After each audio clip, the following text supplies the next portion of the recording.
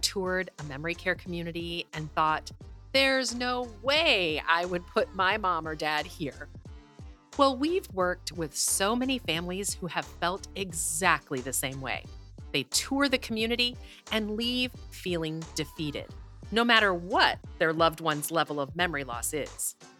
I'm your host, Valerie Borgman, and today we're taking a look at why families have such a strong reaction to memory care communities. And if you've never been to one, we're going to take a look at what exactly you can expect. Welcome to Desperately Seeking Senior Living, a podcast for sons, daughters, grandkids, and spouses who suddenly find themselves tangled in the search for senior living and care. If you like today's episode, don't forget to subscribe and check out our doable download in today's show notes for a printable summary of the show and a bonus tip from our guest. You're listening to our doable tips, short answers to your questions. Don't see your question listed? Send us a note. Then don't forget to subscribe so you never miss an answer. Hi, and welcome to the show. We've had many episodes on Alzheimer's and memory care, but none quite like this. In this week's episode, we're going to take a look at memory care communities from three perspectives: what they're actually like, what to expect from a tour, and what you should expect after moving in. So let's start with what they actually look like. Well, the first thing is that they vary.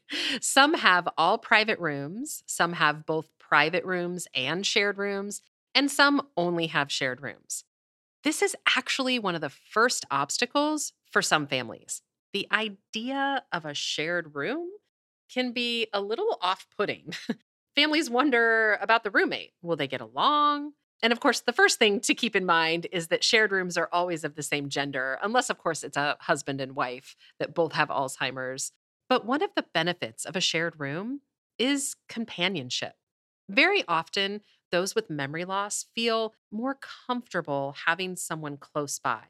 So even though you and I wouldn't want a roommate, your mom might really like it. So let's talk about the common areas. Most communities have a centralized common area with a TV and a dining area. They may also have smaller activity areas where you might find a crib with baby dolls, or you might find stuffed animals or items that residents could put on, like jackets or hats. There are many different creative ways that communities try to involve those that have memory loss, and some of that can even be jobs to do. So, this is another point, though, that a lot of families bring up. As far as the TV rooms, they feel like the residents are just plopped in front of a TV and aren't getting that much stimulation. And I'm not saying this doesn't happen, but it's important to take a look at what do they really want? What does your loved one really need? And there are certainly times of day when even you and I are less active. Some other activities that I really love involve music. And there is this great documentary called Alive Inside. I'm going to put a link to that in show notes. And it just really takes a look at how music affects memory loss and different areas of our brain and can really wake up someone that has been non communicative. And so it's a really great documentary that I would definitely recommend taking a look at. Overall, when it comes to activities, we find that families are sometimes not satisfied with the activity program. Maybe they're visiting and they see this great activity going on, but their loved one isn't participating. Or maybe they feel like there aren't enough activities. It's important to recognize that with memory loss, there are going to be good days and good hours and bad hours. And sometimes too much stimulation can be a bad thing. So, one of the other things that families have mentioned about memory care communities that really kind of bother them is the fact that the doors are locked. They kind of feel like this idea of their mom or dad being locked inside doesn't feel good. But of course, with memory loss, you just never know. Even if your mom or dad isn't wandering and exit seeking, which is what they call it, even if they're not doing that right now, it doesn't mean that they couldn't do that unexpectedly. And so this is why doors are locked. Sometimes they're alarmed, and the difference has to do with fire safety. So, you have to have so many feet from the door for folks to be safe. And so sometimes you'll find alarms versus actual locked areas when it comes to exit doors. But, this is one of those things that can be really difficult to accept about a memory care community. Another big difference between assisted living and memory care is that you may or may not find call buttons. And part of that just has to do with the fact that someone who has memory loss may not remember when to use the call button appropriately or not really have any idea what it's used for at all. And so, very often, you'll find that there won't be the call buttons, but the memory care communities usually have more staff on hand, and they're usually doing checks with the residents just to make sure that they're okay and doing well. Also, with memory care, you'll find that they should be really monitoring your loved one in terms of when they need things. When are they sundowning and maybe they need more attention? When do they usually need to use the restroom? And so, really trying to make it a much more personalized care plan because most of the time, with someone with memory loss, they're not able to always make their needs known. The staff should be trying to anticipate your loved one's needs. And this is really where you can be an amazing advocate, especially if you've been the caregiver. If there are things that even the smallest detail could really help out the caregivers. Another thing about the care is that in a community setting, you're usually going to find that the residents are at different stages of Alzheimer's or dementia.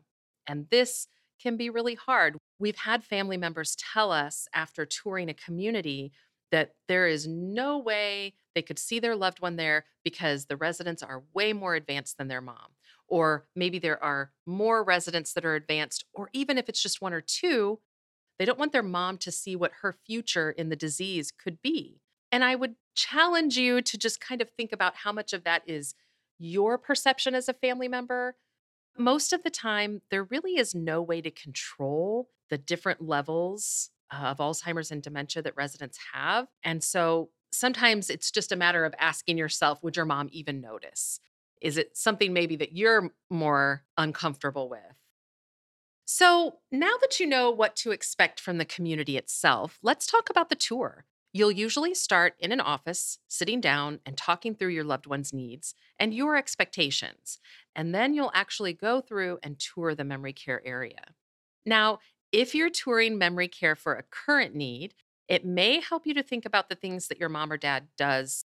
The more you can prepare yourself for the tour, the better. With memory care, there is no way to predict what you might encounter on a tour. Here are a few things that we've encountered when taking families on a tour. A resident might start to follow you around. They may try to talk with you or touch you. They may be playing with dolls or their own clothing. They may be just wandering around. There might be bathroom accidents. They might be undressing themselves. They may call out, like yelling, and they may try to follow you out the door when you leave. These things can be really startling and uncomfortable and just difficult to face, especially if this is your first memory care tour or if your loved one is at a different stage, maybe an earlier stage, and they're not exhibiting some of these things. So try to mentally prepare yourself. And sometimes it can help to think about whether you want to tour alone or whether you want to bring a family member or friend. And also, most families wouldn't bring their loved one on this first tour. So now you've chosen a memory care community. Let's talk about the long term. And we've actually got a great episode on moving day, moving into memory care, that I'll put a link to in show notes. So for the long term, you should expect the care plan is going to change. It's going to change because your loved one's needs are going to change as the disease progresses. So a roommate might be a great match today, but maybe in 6 months, it starts to not be a good match. Or maybe sundowning might change bathing routines or activity times. Even a full moon and the changing of the seasons can affect your loved one. But with all these changes, you should find a supportive community and not just the staff, but other family members.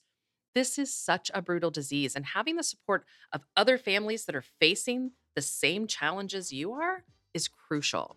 So try to be as objective as possible as you're going through and touring and even choosing a memory care community. And go with your gut. We tell families all the time that if it doesn't feel right, move on.